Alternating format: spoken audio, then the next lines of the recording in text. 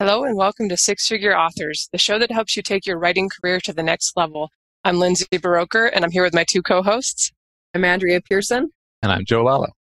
And we have an excellent guest for you this week, Alex Newton, who is coming to us from Switzerland.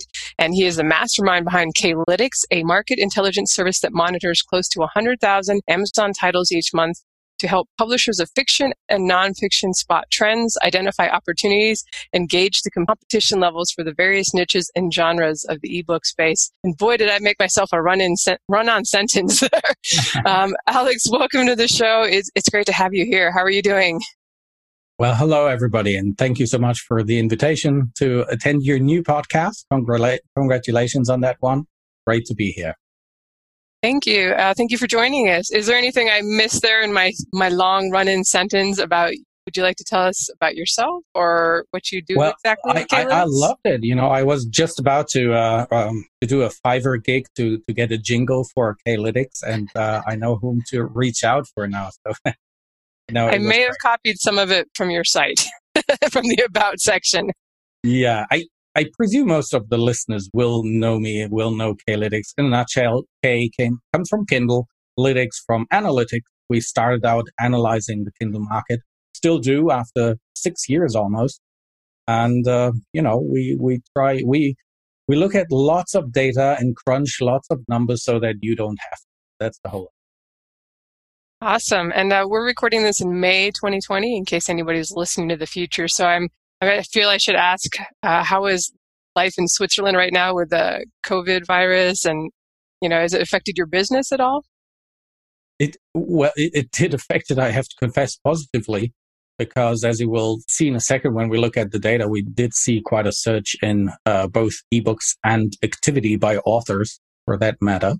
Of course, there's people who lost their jobs and, had other things to do, but by and large, it, I think, helped some genres greatly. So, me personally, it was a good period.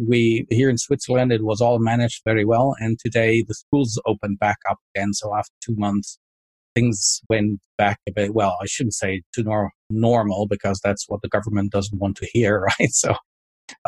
We're keeping our distance and all that stuff, right? But today it seemed, once the kids are at school again, it looks good. All right. Well, I hope things keep going well in Switzerland. And we're going to ask you, for those wondering, what the show is going to be about, some of the trends and opportunities and like what pricing is working in the Kindle store right now. But I did want to start out asking about COVID-19 in case anybody's wondering, like, is it killing my genre right now? Or maybe there are some genres that are doing better. You've done a couple of trends reports on K-Lytics on how COVID is affecting the Kindle store. Have you had any interesting insights or anything you want to share with us? Yeah, I mean, I can show you briefly some of the highlights. It's actually a pretty exciting story because it starts out from the print market to the ebook market, then to specific genres within it. I can show you a couple of highlights if you want. Let me just share my screen here and I'll try to talk so it is for a podcast, but for those people who I think later watch on YouTube, some of the data is a bit more palatable if you also see the exhibit that goes with it. By the way, before we go into the serious stuff about COVID, right, I did look at your guys' channel and it raised. So I looked at all the thumbnails of your last shows, and it really rose in me. It triggered this question: does size matter? And I looked at all the thumbnails and said, Brian Cohen was there, Ricardo, Mark Dawson, Joanna Penn. All the big names, but the big names were with a big type font. And so immediately I asked myself, what if your name is like Keither William Frederick Dempsey George Rufus Sutherland? And then I simulated, people on the podcast cannot see the cover there, but it immediately, when you look at the thumbnail, nobody is going to click on your episode. But if I shorten my name just to Alex in your thumbnail, it would like really show big time, that's the big guy there you have to listen to. And that's meant as a joke, right? But it immediately triggered in me this recollection of an analysis we did on book cover design it was specifically for book series, and we looked at the highest selling book series, and particularly the mystery thriller suspense genre. But it was more a mission. What do Amazon imprints do differently? And for those of you who are only listening, we have here a couple of Thomas and Mercer covers and Montlake covers, the two big Amazon imprints for thrillers and for romance. And it was very interesting to see over the last 1 or 2 years, they really stripped down their covers to basically, author name in big letters, title in big letters. That's it. No subtitle, no number one bestseller, blah, blah, blah, blah, blah. And if you look at it just on the small print, it's the same thing like thumbnails on YouTube. You jump into the covers where it's big and legible. And just as a reminder for those of you who come from the YouTube channel, and then what does that have to do with cover design? I think it's something to explore, because when people only look at your book cover, which is nice, great in print, but if they only see it on a black and white Kindle, it's a whole of a different story. And the thumbnails of your YouTube channel just reminded me of that issue. But it's a different topic. Sorry to dodge the initial question, but I had to bring this up. Yeah, that's very great. We appreciate you showing that. And now that I've seen our YouTube channel, Joe, we may need to be a little more consistent on on those place cards. Joe's our YouTube guy. Yeah, but, just fun. But, great point. But you did ask the question about the about COVID, right? And for me, it was this one exhibit where we showed that roller coaster wagon of an Amazon Kindle on a big roller coaster pursued by COVID-19 viruses and all of that on the back of the print market. And that sort of epitomizes what happened. So, I mean, all of you by now will know that print sales took a dive, and I won't go bore you with the statistics. But the really good news was that when people said, hey, what happened to your book sales? Some people say, hey, went up. Others say, went down. What we did see basically was, okay, print did take a dive, right? I mean, retail consumption in the US dropped by 30% last week of March through April was all in negative. By the way, good news. We're now in the first week of May, and consumer spending in the US compared for that week, first week of May, compared to what it was a year ago, is only minus 4%, coming from minus 30% like 4 weeks back. And these are pretty big negative numbers, but we're going back almost into the normal already on general consumption. Now, for the print book market, we all know it took a dive in March. Print sales, according to NPD Bookscan, dropped 7%. April probably going to be worse, although Easter may still help a little bit, tail end of Easter. So what's going to happen? What we did see and observed was this huge surge in interest for ebooks, right? So ebooks interest doubled basically within 2 weeks on Google. The search interest for any type of ebooks shot through the roof. Now, time moved on. We are now in start of May. So a couple of things. This may have tailed off a little bit already, but you can go on Google Trends yourself, have a look. But what was really exciting, and this is really fresh from the press, I think this or last week, all the big publishers started to report their first quarter numbers. And I think this was really telling, because all of a sudden you have here headlines such as ebook sales at Simon & Schuster, were up 13% this quarter versus the Christmas quarter. And they were 25 to 50% over what it was in 2019.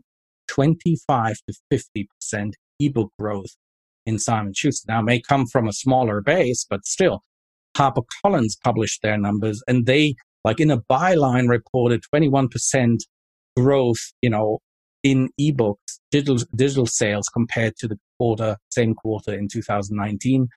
And also their parent company, News Corp, a big revival of the sales. So let me just pause here. So I don't know what happened to your guys' sales, but by and large, we saw this huge surge in ebook demand. directly people coming from print into ebook, and obviously that materialized in different genres differently, and we're gonna look at it as we go along. So let me just pause here. From you, any reactions, or what happened in your sales? Yeah, I think for myself, things have been pretty steady. I wouldn't say they've exploded necessarily, but it's always hard because it's like depending on the new series. My stuff's more like if I keep putting out books, I sell them. But so I haven't seen like a huge growth, but also not a decline, except maybe that first couple of weeks where everybody's just glued to the news. Andrea and Joe, did you want to chime in? I had I had a book release, so my earnings are up mostly because of the book release. But the book release was a little bit smaller than I would have expected based upon prior releases in the same series. But the release was also pretty darn early in the whole. I should say my promotional push was pretty early in the media buzz for this, so it might have been a little hard to get through people's email boxes. But overall, I've seen pretty strong sales for the last month. I was just saying to Lindsay about that before we started. Well, that's same. great. Yeah, my royalties they've gone up, so that's been good. That's great to hear. I mean, for me, the big question in this context will be obviously how much of this behavioral change of people potentially reading more and having come closer to ebooks during this period, how much of that will stick. And the other thing is, for many of the indies out there and hybrid publishers, well, so far many of the market niches have not been very much contested by traditional publishers, right? And now during COVID-19 and the crisis, well, they now see, oh my God, ebooks are working. We have here, huge growth. So the question is, will they show a revived interest in ebooks, which then for the indies obviously means more competition. If they pour in more advertising dollars, whatnot. So I think let's see how it pans out. But that's at least it's a good starting point. It's not like many other industries that took a huge dive. Yeah, it'll be interesting to see if they start bringing their prices down to be a little more competitive in the ebook market. That's kind of been one of our advantages as indies, and I think it can be now too with economic uncertainties. Like, oh, we're selling our books for $5 instead of 15, our ebooks. So hopefully that will still give us an edge. Right. Although on the pricing side, I have good news. We actually just ran the numbers on the pricing. So I just went through the big genres, and this is now monitoring only the top end of the market, like the top 100, the big bestseller list. But they are indicative of the climate, because obviously also up there it's the most competitive part of the market. And I think the good news here is we haven't seen like a drastic shift, in either direction, like people with huge price dropping or price raises. I mean, especially if we now learn that the demand has shot through the roof, why would prices with high demand necessarily go down? Now, from a technical individual author perspective, a promotion can make sense, but from a whole composite market point of view, it would not be logical if prices had dropped. So if we just look at the romance prices, this is now the average price for a top 100 romance title measured over the last 18 months in the graph. You may see here in a second as it's loading up.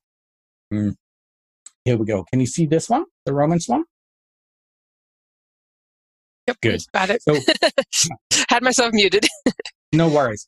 So romance, basically what you see here, this is 18 months. So if you look at the last 4 dots, that's basically the coronavirus crisis time. So prices have actually gone up in romance, and it's basically the continuation of a trend. And we all know romance are the worst prices of all the 30 main genres.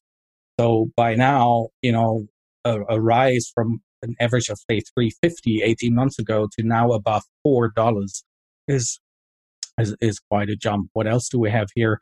Let's look at mystery, thriller, suspense briefly. Here, a bit up and down. It was a bit of a downward trend over the last 7-8 months, but also here during COVID-19 period, prices have been stable, if not up. And last but not least, let's look at sci-fi. Also here, prices trend-wise have been going up, and also after a steep going up in January, then drop. But here during the COVID time, it's also gone up in prices. So for me, as a numbers guy, and and I take my old university economics classes, it sort of makes sense. Demand is going up, price should go up as well, and that's what the data at least reflects a bit here. So good news. Excuse me. And otherwise, obviously, we see an unprecedented growth in KDP. I think many of you, some Facebook groups did report on the $29 million that were issued in royalties in the last month. Well, actually, for the month of March, I think the April numbers should be out any time. But many people reported on that 29 million in the month of March, which was in many countries like the high time of the hysteria around the coronavirus, right? And this 29 million represents the highest ever payout, and it represents the highest ever increase that we've seen in a March over February. So I think good news, right? That's what's happening there. And I don't know whether we had the time, but perhaps just verbally what happened in individual genres. So what we did see here was, all the things that have to do with medical stuff. A lot of gains in nonfiction genres, and I showed those numbers before. I just show you two examples.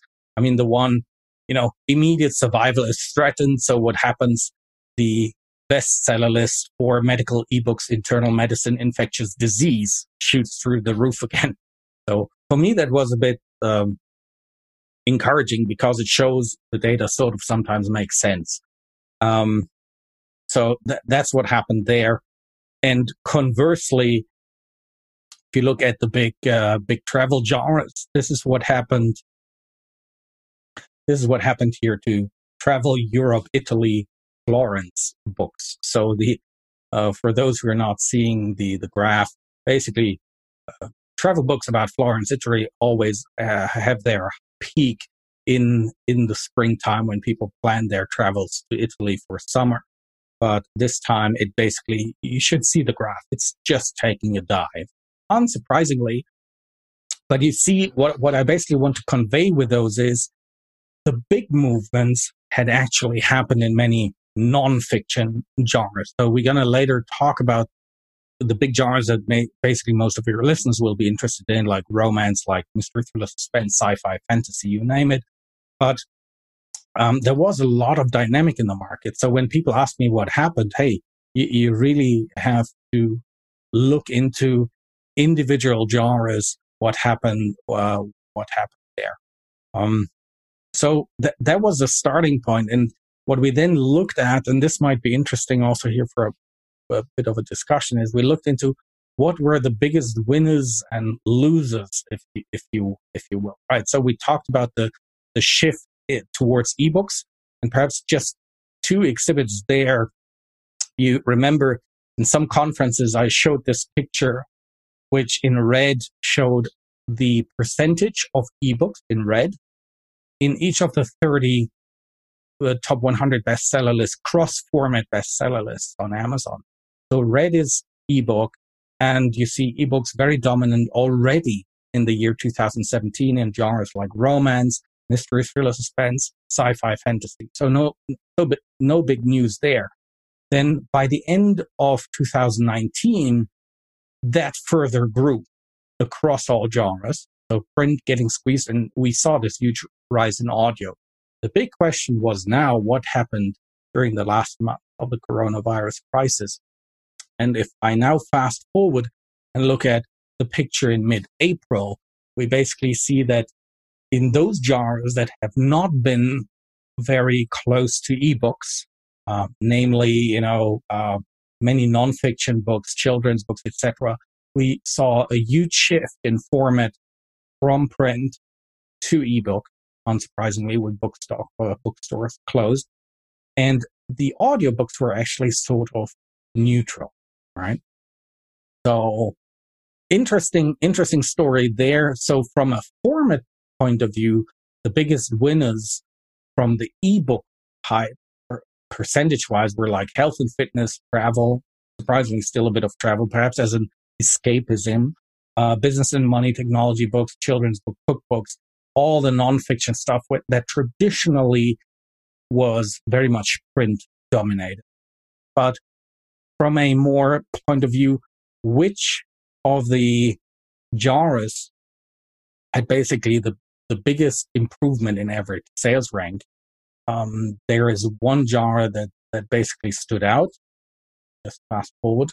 So first of all, good news is for the romance authors amongst you, whilst we have seen romance a little bit tapering off, because now everybody was buying homeschooling books and that sort of things, romance is still the number one genre, and it has not changed in 5 years that we followed the market. Mystery, thriller, suspense is still the number 2 market. Also, that has not changed in April, has also not changed in May. The new numbers are also just out. But this, and also the ones that lost 2 positions, like temporarily, sci-fi and fantasy, and the number 1 winning genre were the kids' book. So that is probably what happened with everybody in the lockdown, suddenly looking at the kids that want to be kept busy and can do only so much homeschooling per day. That was the big winning genre. So those listeners who do middle grade fiction, go out and market that stuff right now if you're not already, right? Yeah, I mean, a lot there is happening. I mean, I have even when you did look like 2 weeks back into the, I mean, first of all, we mentioned this rise in interest for ebooks on Google, which was like doubled within 2 weeks. The rise of the search ebooks for kids, it rose tenfold in a matter of like 2 weeks. So, I mean, that's significant. That's really significant. But what we then looked at was, I said, well, how temporary a thing is this? And let me have a look here, because during that time, if you went into Amazon, and that is here from, for example, on the 27th of April, 2020, you had, and this is now not ebooks, but you had my first Learn to Write book, like number 2 in the store. And I think 2-3 days before it was like the number 1 in the store. Look at this, my childhood book, The Very Hungry Caterpillar, is Amazon top 14 store-wide. I mean, can you imagine? And that did translate also into ebook. So even if you then went further down the bestseller list, you know, on 1st of May, then the bestsellers in Kindle, you know, The Bad Seed was number 1, overtake number 1 store-wide.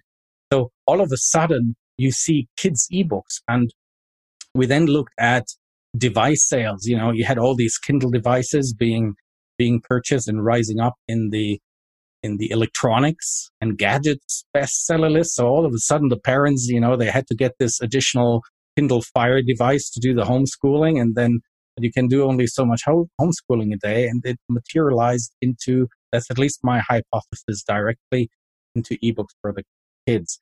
Now, without belaboring the point, what I wanted to point out, though, was if we look at kids' books from a longer-term perspective, there has always been like seasonality, of course, right? So you wouldn't be surprised if you see what we did see, that in April 2020, we see a big rise of the category children's ebooks, holidays and celebrations / Easter.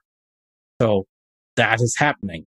But you see, it was also a big rise a year ago. So no big surprise there. But if you do take all children's ebooks, there we saw a very interesting phenomenon. Because when you look at the sales rank of the children's ebook category over the last 5 years, we always have a Christmas peak and we have a slightly lower Easter peak. And already last year, in January 2019, we had a Christmas peak, but the kids' ebooks did not drop back down again, right? So there were kids' ebooks being pushed by big advertisers. And now in 2020, the peak was even higher and it was also sustainable. Now, why am I telling all this to the fiction authors?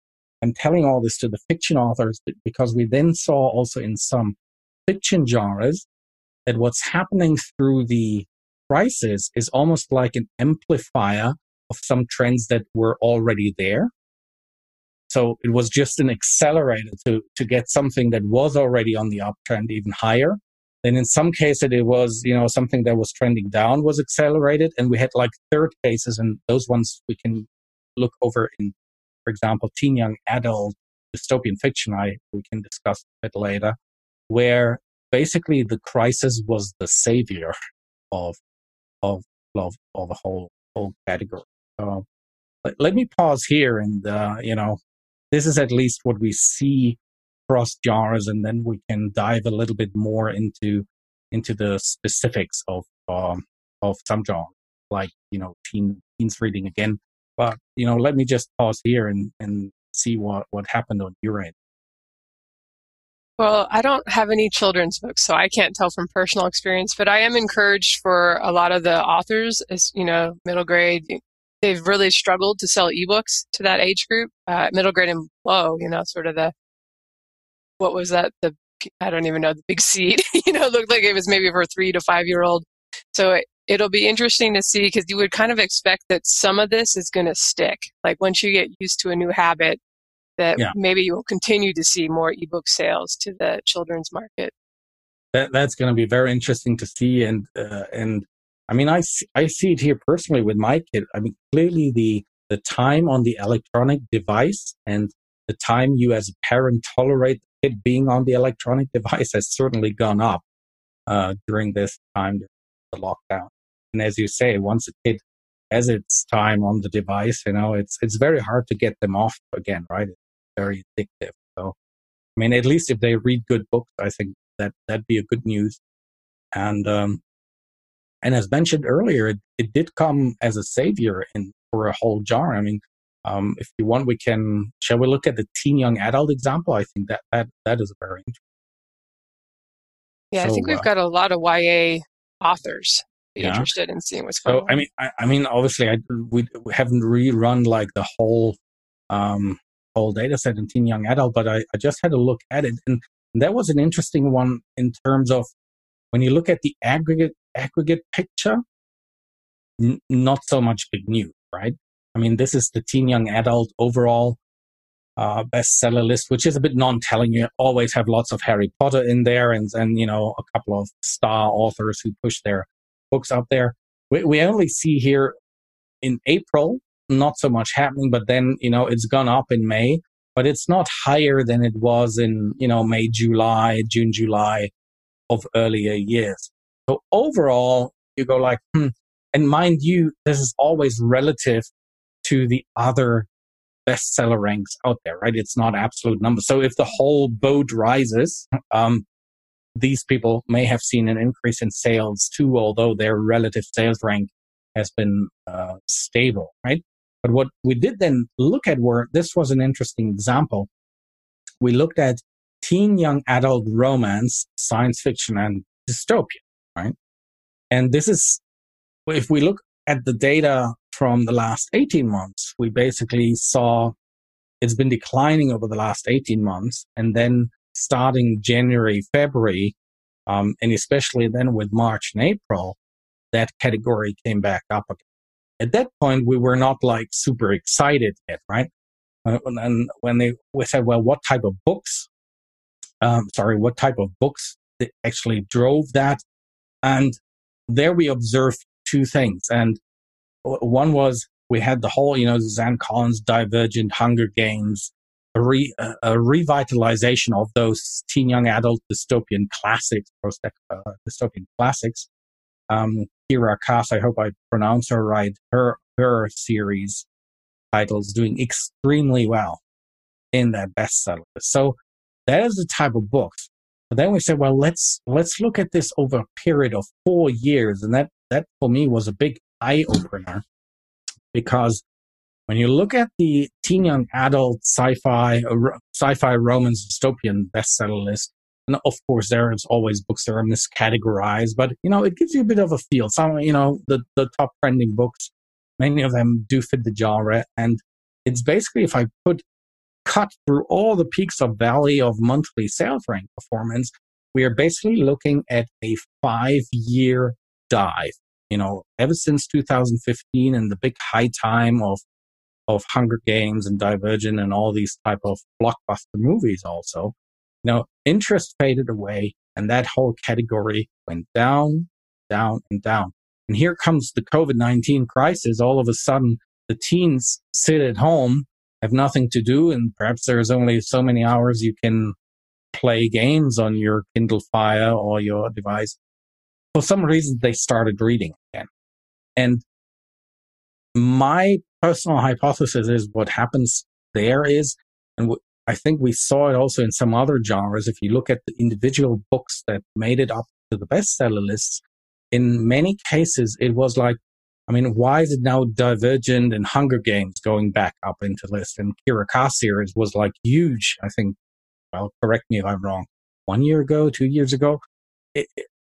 It almost seems like the people, and this is not just teens, reverted back to, you name it, classics, or the type of things you had on your bucket list to read but never came around doing so.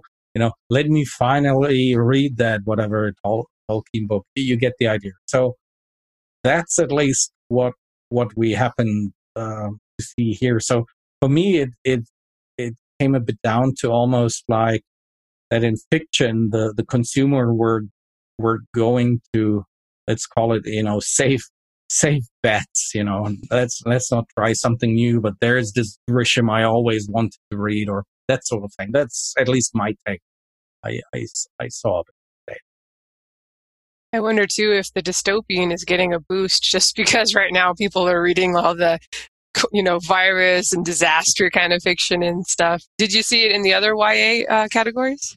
I would have to weed through the data. Obviously, there are 7,000 genres, and we will look into more detail. We also looked into adult dystopian and adult post-apocalyptic, and there it's a bit like a mixed picture. Not so conclusive. Some were going up, some were going down. The most eerie thing I can show you, I don't know whether I brought it. That was. You remember we did do that one dystopian report, which was basically end of the year 2019. And no, I think I haven't brought it with me. But the most eerie thing that happened was, or have I? That happened was that the one bestseller list. Well, actually, I have it here. Let me share this screen. You're gonna be scared if you see this. This is from October 2019, and for those people who are just on the podcast listening, what we see in this graph is basically a ranking of post-apocalyptic and dystopian tropes listed by which catastrophe earns the highest royalties back in end of 2019. So what were readers longing for and buying? And so you have in there a whole list of, is it the electromagnetic electrical grid blackout, or is it a cold? Is it an attack? Is it the solar storm?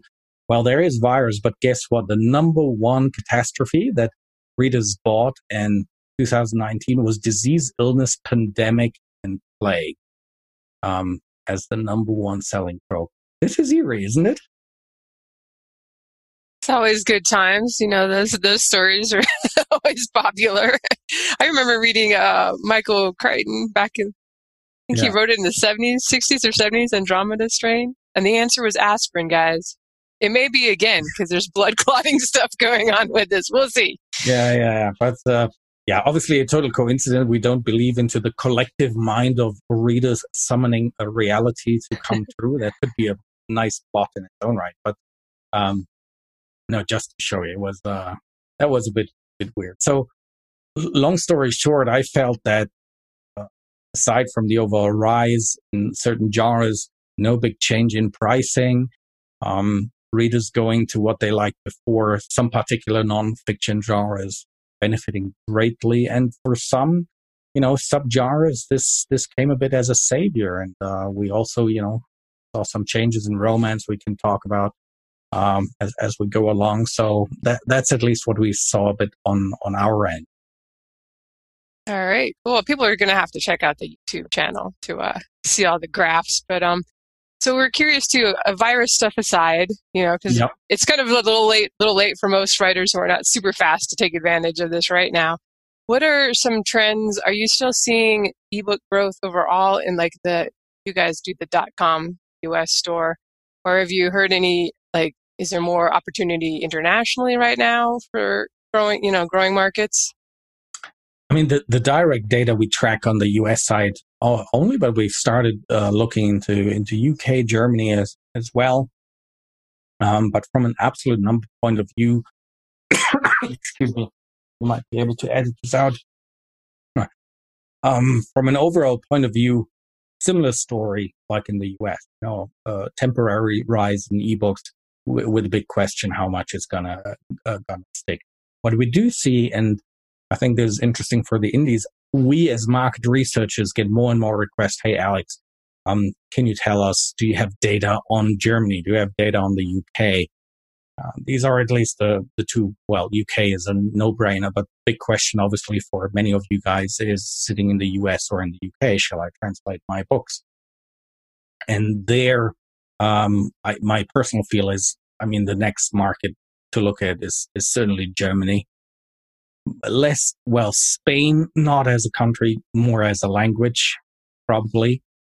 Japan is an interesting one because it is big ebook wise, but the cultural fit, the language is obviously a huge barrier, and also format wise, you often have to ask yourself, well, does my story, would that work in a comic and graphic novel, manga style?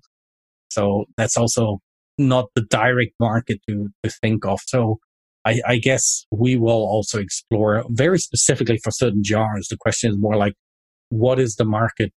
How does the German mystery thriller suspense market work? And we've done some experiments there, and it's interesting to see, the cliche. If you translate your work, you will also have to translate your cover potentially, because the cliches in the individual countries are much different.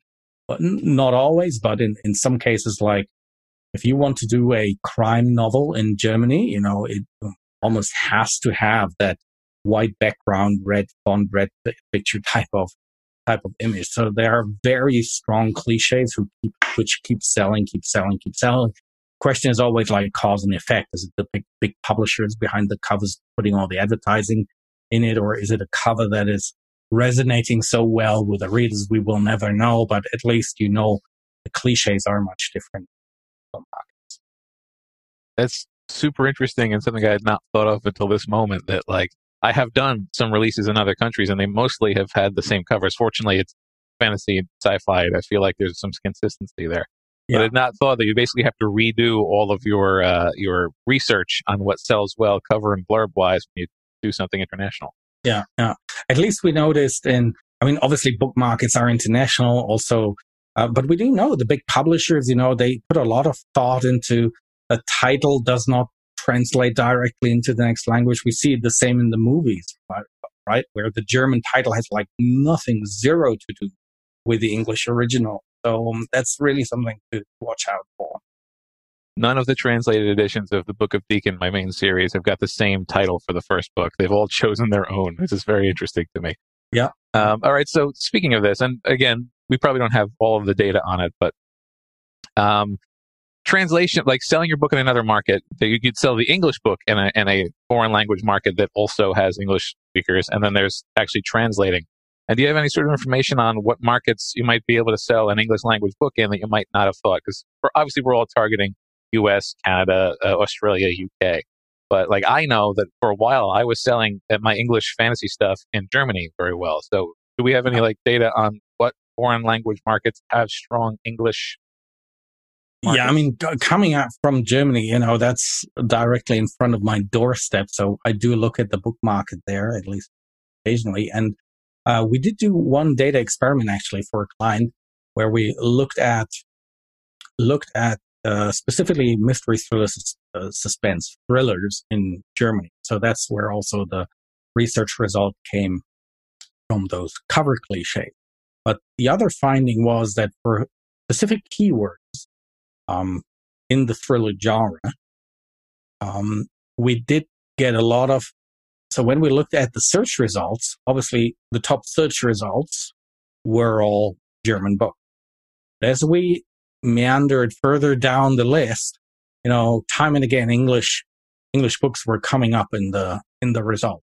So answer number one is, from a supply point of view, it seems that actually quite a lot of people, and here I frankly don't know to what extent it is a very conscious publisher decision to make that book available in that local market, which I guess you have to do as a publisher. Or is there also something of the Amazon algorithm just taking over and presenting .com books in the result? And when you click on it, you might be redirected to the .com site and then order it there. But I haven't explored that. You may want to do so. But one answer is in the German market, you do get English search results as well when you look for certain books. But then we dove deeper into the sales ranks of those books. And frankly, they were not selling very well. So long story short, you may get your occasional sale there, but it is almost like a niche of a niche market, because English-speaking readers in Germany are already a niche market. And when you then from that niche take the genre niche and then you even niche it further down to the sub. So long story short, English-speaking paranormal shifter romance readers in Germany will be very few who read it. So I think it's a bit of a trade-off if you just opportunistically can make that book available and it's not big maintenance work for you. By all means, do it, because it does show up in the search results. It would be interesting if you even advertise those books. I don't know. You may want to talk to people like Mark Dawson, or who may have tried it. I don't know. So that could be an interesting result, but I'm skeptical. Especially the German thriller market is so Germanic. With it's gonna be tough in selling. So the fact that I'm a quarter German, that means something, right? Absolutely, and yeah, and by the way, we do have romance authors reaching out and, hey, do you have data on Germany? Because many indies sit on these assets like the portfolio book. Obviously, the translation is an investment, but homework duly noted. We will look into. I think it would really be worth for at least your listeners. What is the romance market in Germany? What's selling? What isn't selling? What is happening? Like the big genres, we should certainly have a look at some point in time. That's a great idea. We'll give that to you as homework. And just kidding. Okay, so my question is, how possible is it for authors to set a new trend? What needs to be in place for it to work? And do you have examples of when it's been successful? Well, that is a tough one, because it's always a question of what is the cause and what is the effect of certain things. And the example I keep using, is, let me share the screen on this one here if you do care to go to YouTube. But so just for the listeners, we looked at some market forces and trends, and here just an arbitrary example. It was romance, right? And we really wanted to understand what is happening in terms of longer term waves for certain things.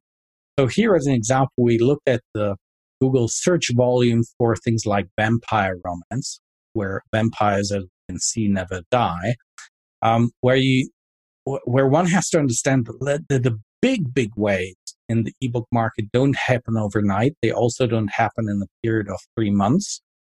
Sometimes these things grow over 1 or 2 years, are then big 1 or 2 years, and then decline over 2, 3, 4, 5. That is the cycles we keep seeing. So we see like a steady rise, for example, in interest for paranormal romance starting 2006, peaking in 2012, 2013, and then taking a very slow decline all the way up to 2020. And yes, there is then these trends where usually when they're being discussed at conferences and in Facebook forums, it's sometimes also when they're already over. And my favorite example is a reverse harem romance, right?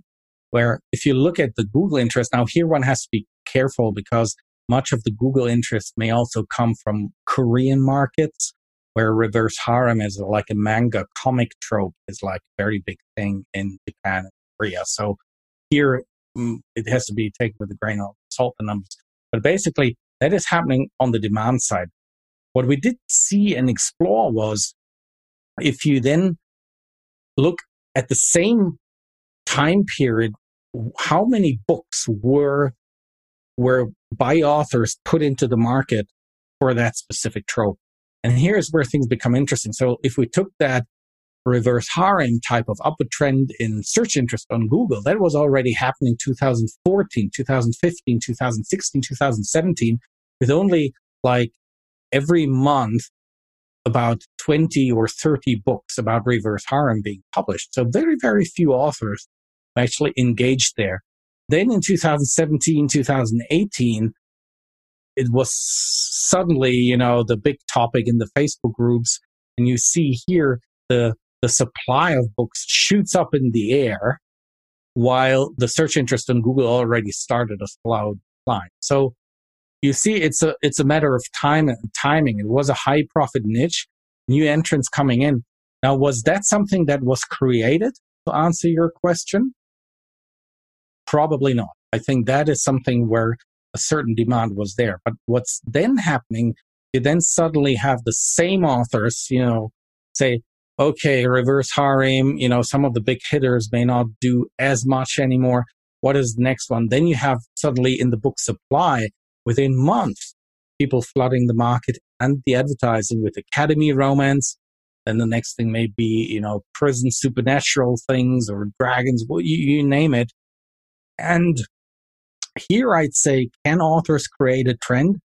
I think there's like 2 or 3 cases. The one is where people get consciously together, like, almost like the Bilderberg group of authors, to say the next big thing is that type, is whatever. And there, by the way, there was a time, you remember like 2-3 years ago when all of a sudden in the Amazon top 100, you had all these gray, black and white covers with the bearded guy, like mountain romance, bad boy romance type of thing, where it was gray cover. And those, that was a romance author group at the time who basically collectively decided the topic of the month or the next 3 months is this, and this is what we push. And if you look at the sales numbers, they seem to work. Some of these authors also got booted from Amazon because some of the marketing tactics were not legitimate. So yes, it can happen. The big question is always, does it stick? And there I would say, always look a bit into Google Trends and, your search. And by the way, if you do keyword research, not only use one tool, because on keywords, what is suggested by Amazon, nobody has the search volume unless you're a very big seller for non-book merchandise. There is no official number that Amazon will publish for the search, whatever romance. It's that many per month. It is always extremely crude estimates. That's why when you go through 3 different tools and even add Google AdWords, the numbers are all over the place. So you have to triangulate a bit and see, is there something really there? And then it's a bit trial and error.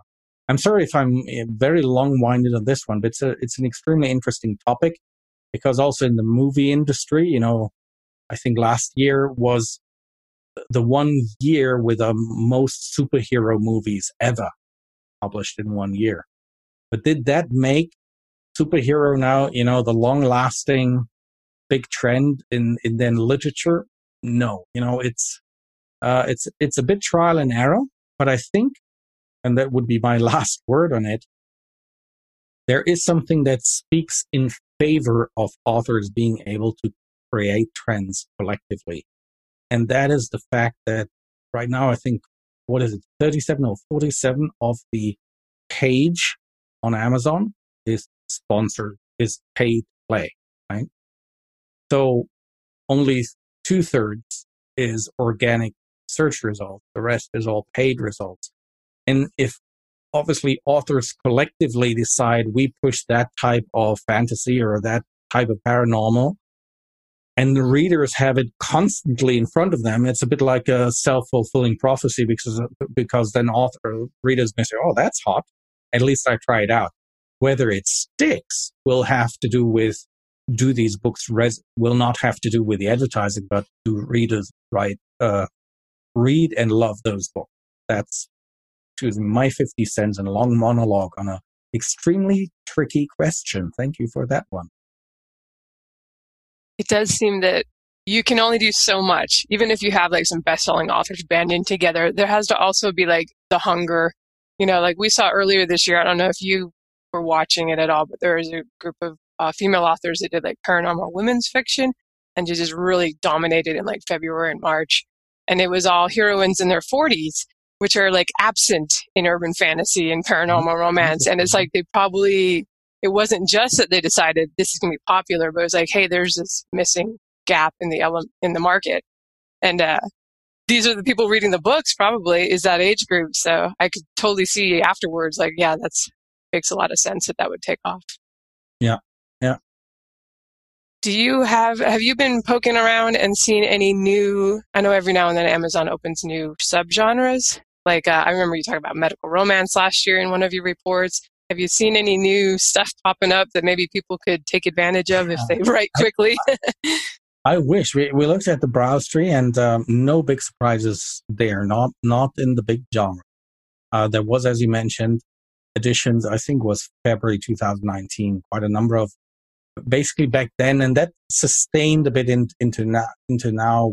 What we did see is a lot of editions in the teen young adult subcategories that started reflecting their counterpart in the adult categories. So, for example, you had now clean and wholesome romance for years in the overall romance category, and then they only, I think, a year back by now already, they started introducing clean and wholesome romance in the teen young adult section of the store as well. And that happened to probably a list of like 20 or so categories, if not more.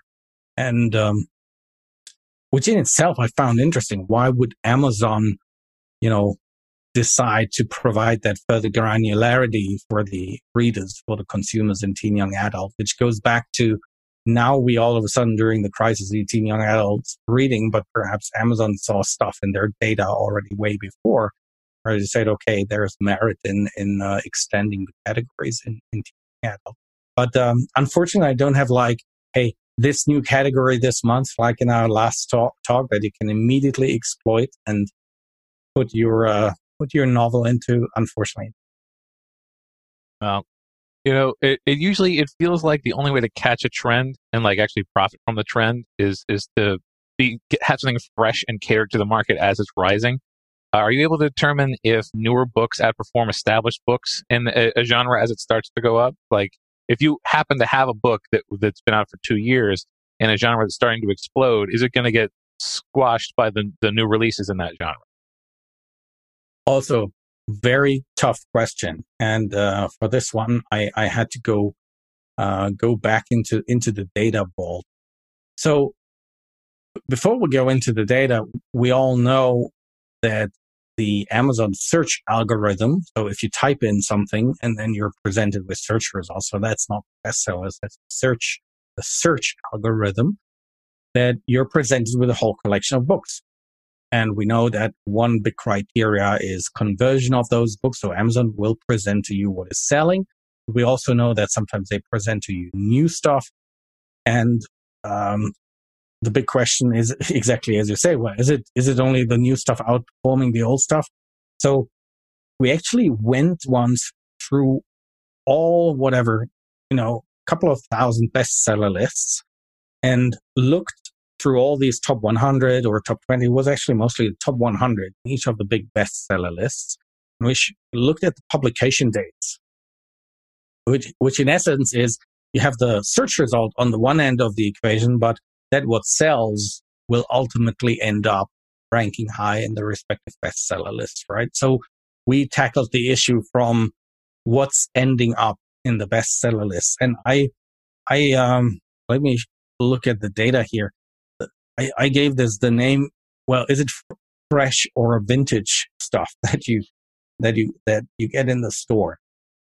And this may differ by individual genre, but the big picture is that we can talk about every bestseller list and say, well, what is the share of books that in that bestseller list are less than a month old, or between 1 month and 12 months old, or say more than a year? You can do it more granular, but I think the big question is, how much is like really new releases? How much is how many books are like pretty fresh books, fresh merchandise up to a year old? And what is all the backlist of stuff that is older than a year? And we saw there that the split of share of books is almost half and half between old books and new books. But the very new book, like less than a month, made almost a quarter of the bestseller list. Then 1 to 12 months, like the next 21% of the books. And then, 55% of the books in the bestseller list are older than a year. So does it only have to be new stuff? No. You do see actually quite a number of bestseller lists, especially in nonfiction, that are extremely what I call sticky, the individual books in it. You can also very roughly estimate the royalties, and there, basically the books that are less than a month represent a quarter of the books, but 40% of the royalties. So you can argue that the very fresh books, less than a month, they must see some, the algorithms must favor them some way, or ultimately the consumer, the conversion of the books. Do you tend to click on new stuff or old stuff? Very often people click on the new stuff, right? If they care to look at the publication date. So also here, long story short, there is clearly some trending towards the new stuff. Clearly makes it all the way up there. There are some sticky books. And I mean, to me, if you tell me that 55% of the bestseller lists are books older than a year and they still command like 40% of the money being earned there, that to me says there is an opportunity in basically marketing your backlist and making money off the older product. That's encouraging to me, because it's basically my business model is advertising books that have been up for a year, year and a half, 2 years, 3 years. And that's where I make the bulk of my money, is on my backlist, even above and beyond book promotions. I mean, not book promotions, new releases and things like that. And so it just gives me more time to get a book ready, more reviews, more books in the series, and to get it more attractive. And it's kind of nice knowing that it does work. Well, I know it works because it works, but for me, but yeah. And I think what is very related to that question, by the way, is the question about series, right? Because you don't have to look at new and old just as two separate things, but obviously your new books in a series will help promote the older ones. And what we did observe, I mean, if you ask me what were like two major mega trends over the last 3 years, then I'd say, well, the one is a continuous rise of the share of Kindle Unlimited books in any top 100, whatever the category is, across the board. And the other thing is that with that, the share of books that form part of a series have also risen in the market share they command. So combining the two data points, I'd say there's still obviously lots of debate, and it's very individual decision making on whether you go exclusive and go KDP Select as wide. That's a different story. But especially in the genres romance and sci-fi fantasy and in some subgenres of mystery, thriller, suspense, we have a good set of serialized fiction. I mean, each book obviously being a good standalone book, but a mutually reinforcing series that creates a brand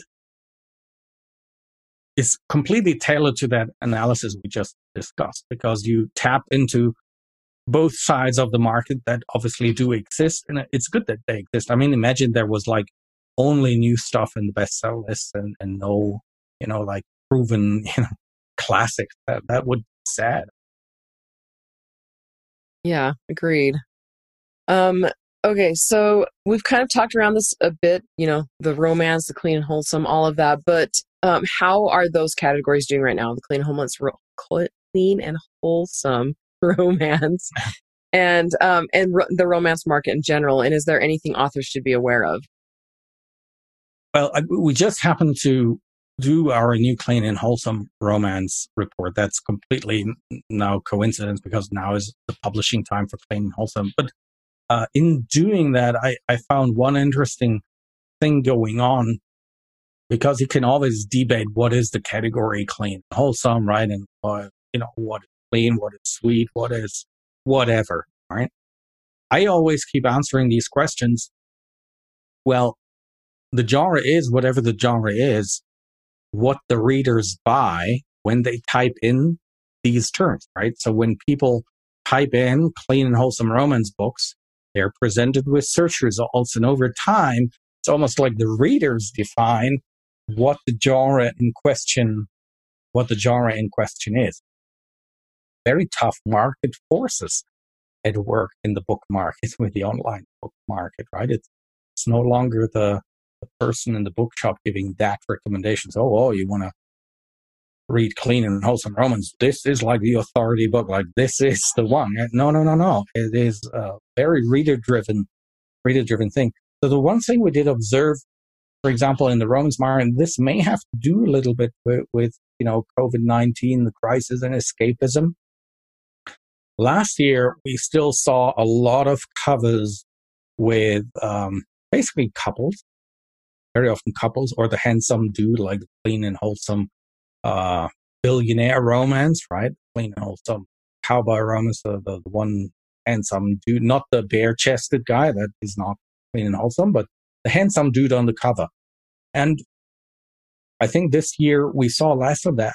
And we also saw less of the even couples on the cover, but we saw much more of books that if you had academic discussions probably about them, you would say, well, is this already like family saga, or is it holiday fiction, or is it women's fiction in general, right? Where you have all of a sudden, the you name it in, the picture of the beach and the beach house. And if you look at the blurb, there's fairly little romance in it, but it seems the reader clearly buys it as a clean and wholesome romance read, where they have an interesting story, a good romance plot, or even sometimes only a side plot where you can start debating, is this still romance?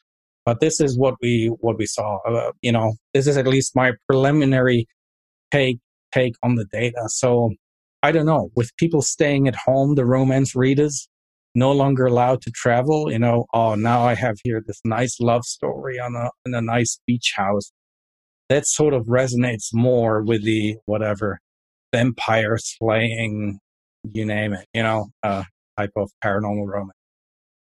I mean, relatively speaking, all these other romance markets are still huge, right? So don't get me wrong. I just happen be into this one right now. So we will look into a new romance report mid-year, and then it will be very interesting, because we see across all the genres what happened during the COVID-19 time and what was. And I hope, by the way, that by that time we can look back at COVID-19 and not be in yet another crisis mode, whatever. But let's keep fingers crossed that we can look back on what happened in the market rather than happening right now. We shall see. We do not attempt to make health predictions on this show. So I thought it was interesting with your chart with the fresh and the vintage books. The percentages are actually quite equal to like my income will be like maybe 50% from the backlist and then 50% from the All right. last 12 months. So it would be interesting to see if that pops up for other people too, if there's a lot of correlation between. You had royalties and also just number of books sold in there, I think. Yeah. But. Yeah. And by the way, perhaps one other point is whatever Amazon does,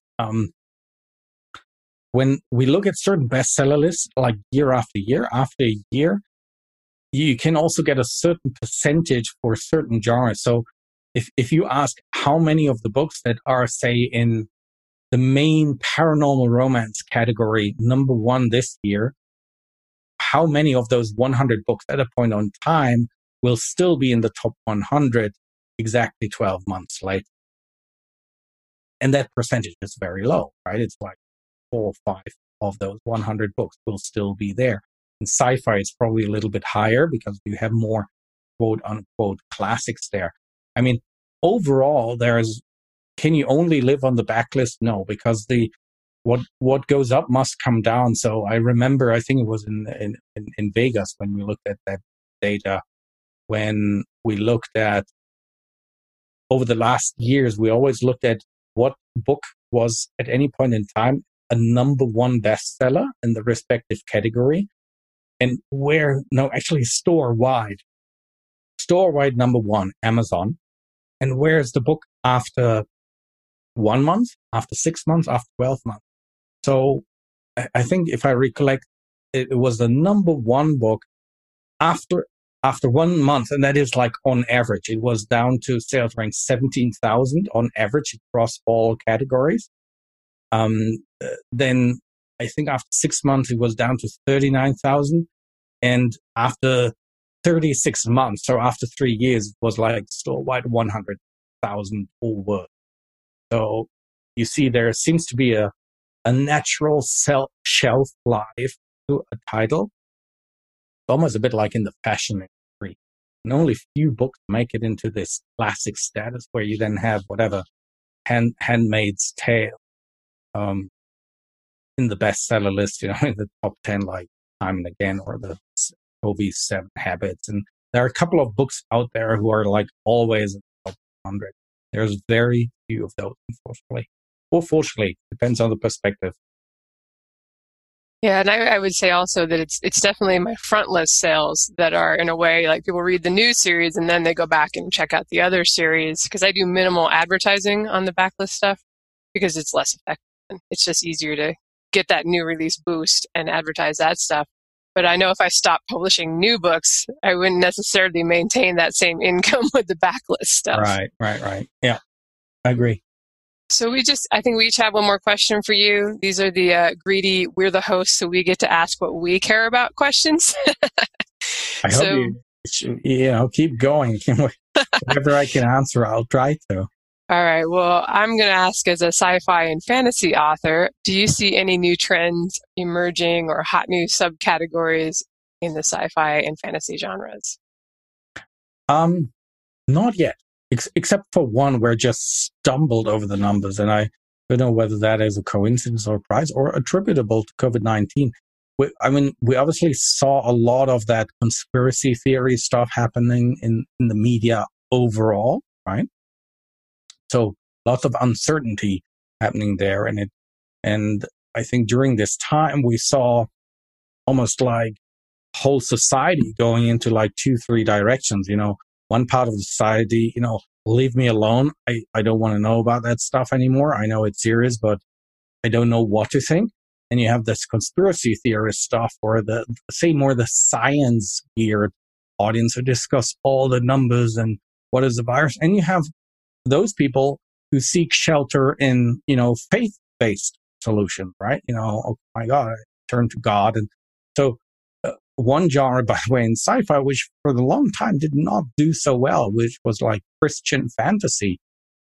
All of a sudden, the whole genre gets a pretty significant lift back up again. And if you think about it and say, yeah, sort of logical. Similarly, in mystery, thriller, suspense. I know I'm leaving sci-fi, but also there, all of a sudden, something that over the last 2-3 years it's an evergreen genre, but it's not like that it was sky high.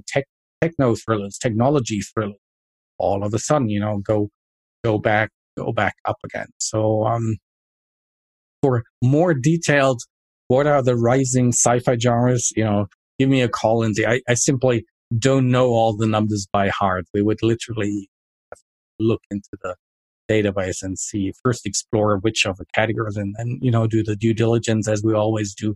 What type of books are really driving that movement in the category? Because sometimes that's my favorite example. Whichever way you go, sometimes the categories show you stuff that have nothing to do with the category, where all of a sudden you see a big rise in mystery, thriller, suspense, organized crime. And then when you look into it, it was not mystery, thriller, suspense, organized crime, but it was all the gang romance, street literature, romance authors putting their books into it. So a couple of paths lead to Rome in the end. Yeah, that makes a lot of sense. And my question would be sort of the opposite, where obviously up and coming trends are useful to know if you're planning a new series, but how much data do you have on like subgenres that are starting to sag? Are there any former cash cows that it might not be a good idea to start a new 10-book series in?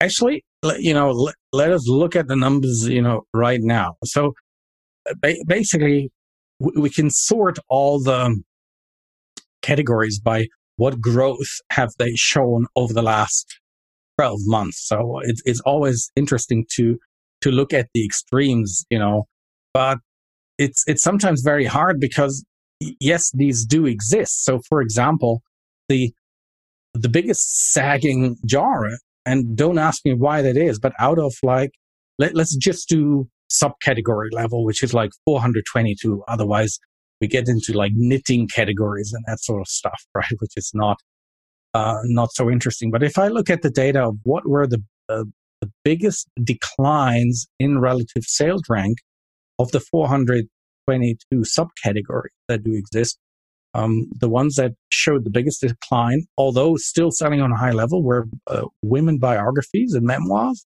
Well, that is not a surprise. I look here at Middle East travel, sort of understandable, although it's a 12-month trend, right? So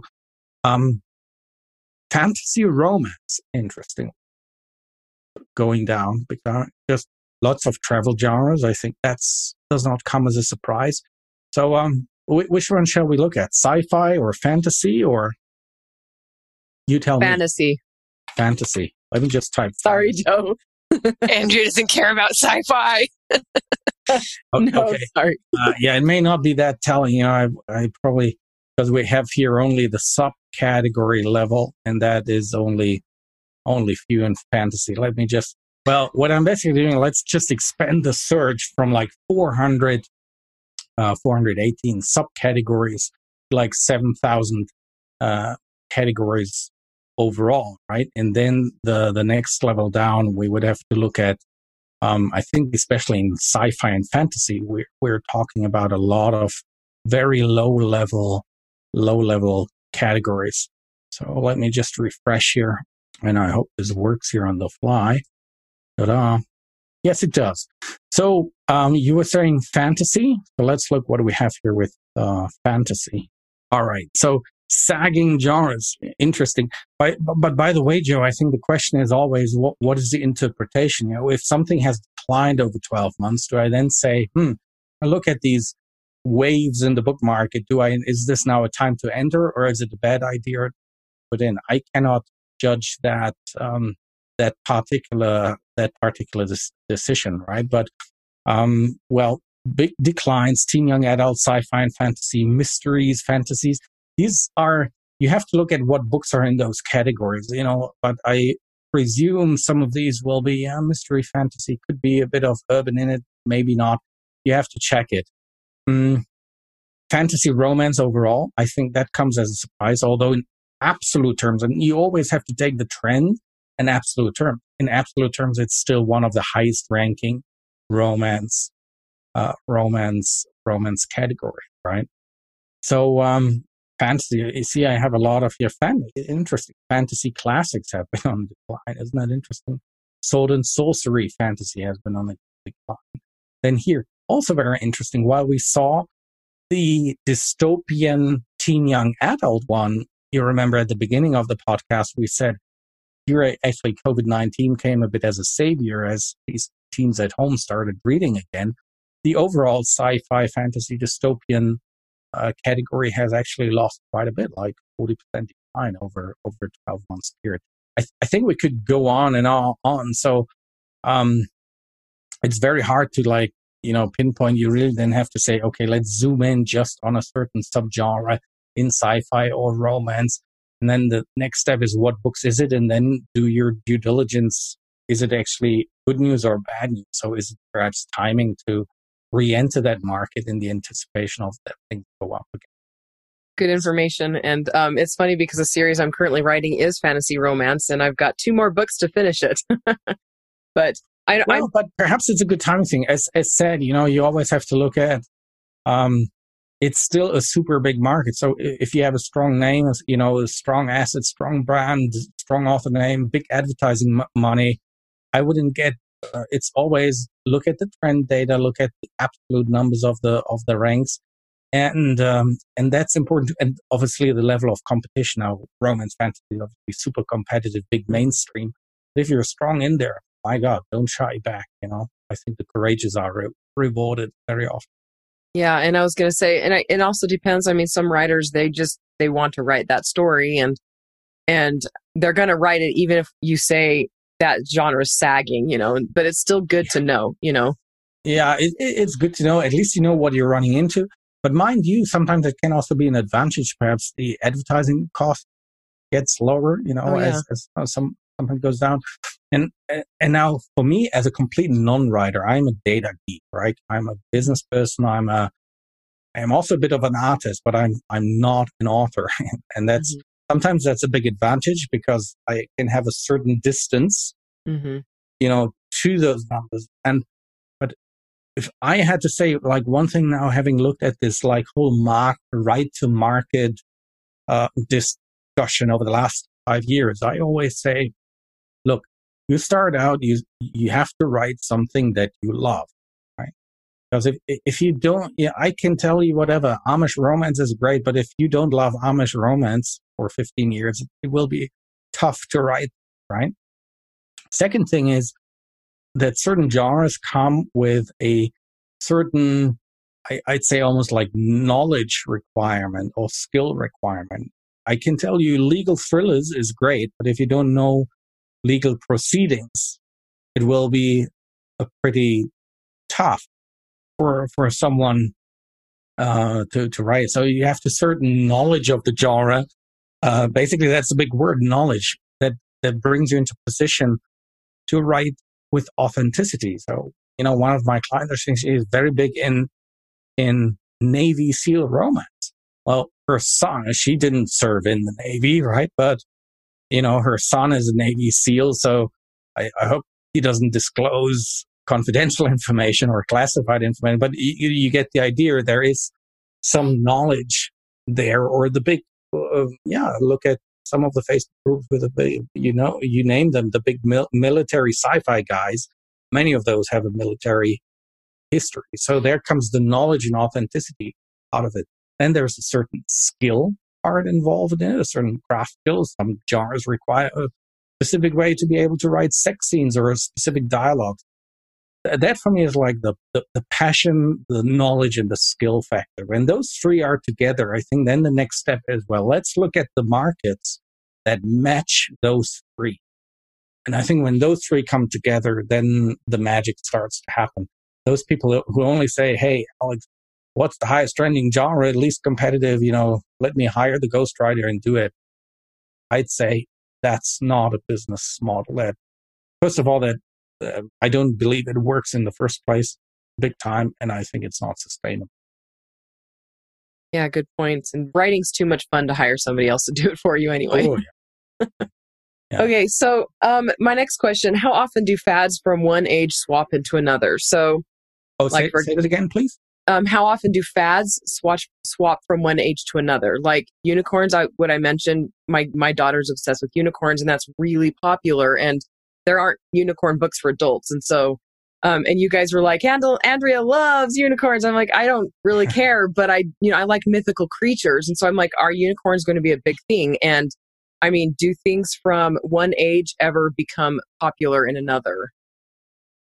Yeah, I mean, probably the hypothesis that it works per se rests on the big, all the young kids have seen the Harry Potter movies, right? And then they grow up and then all of a sudden we see the steamy romance plots in the, witch academy and this academy and that academy and you name it.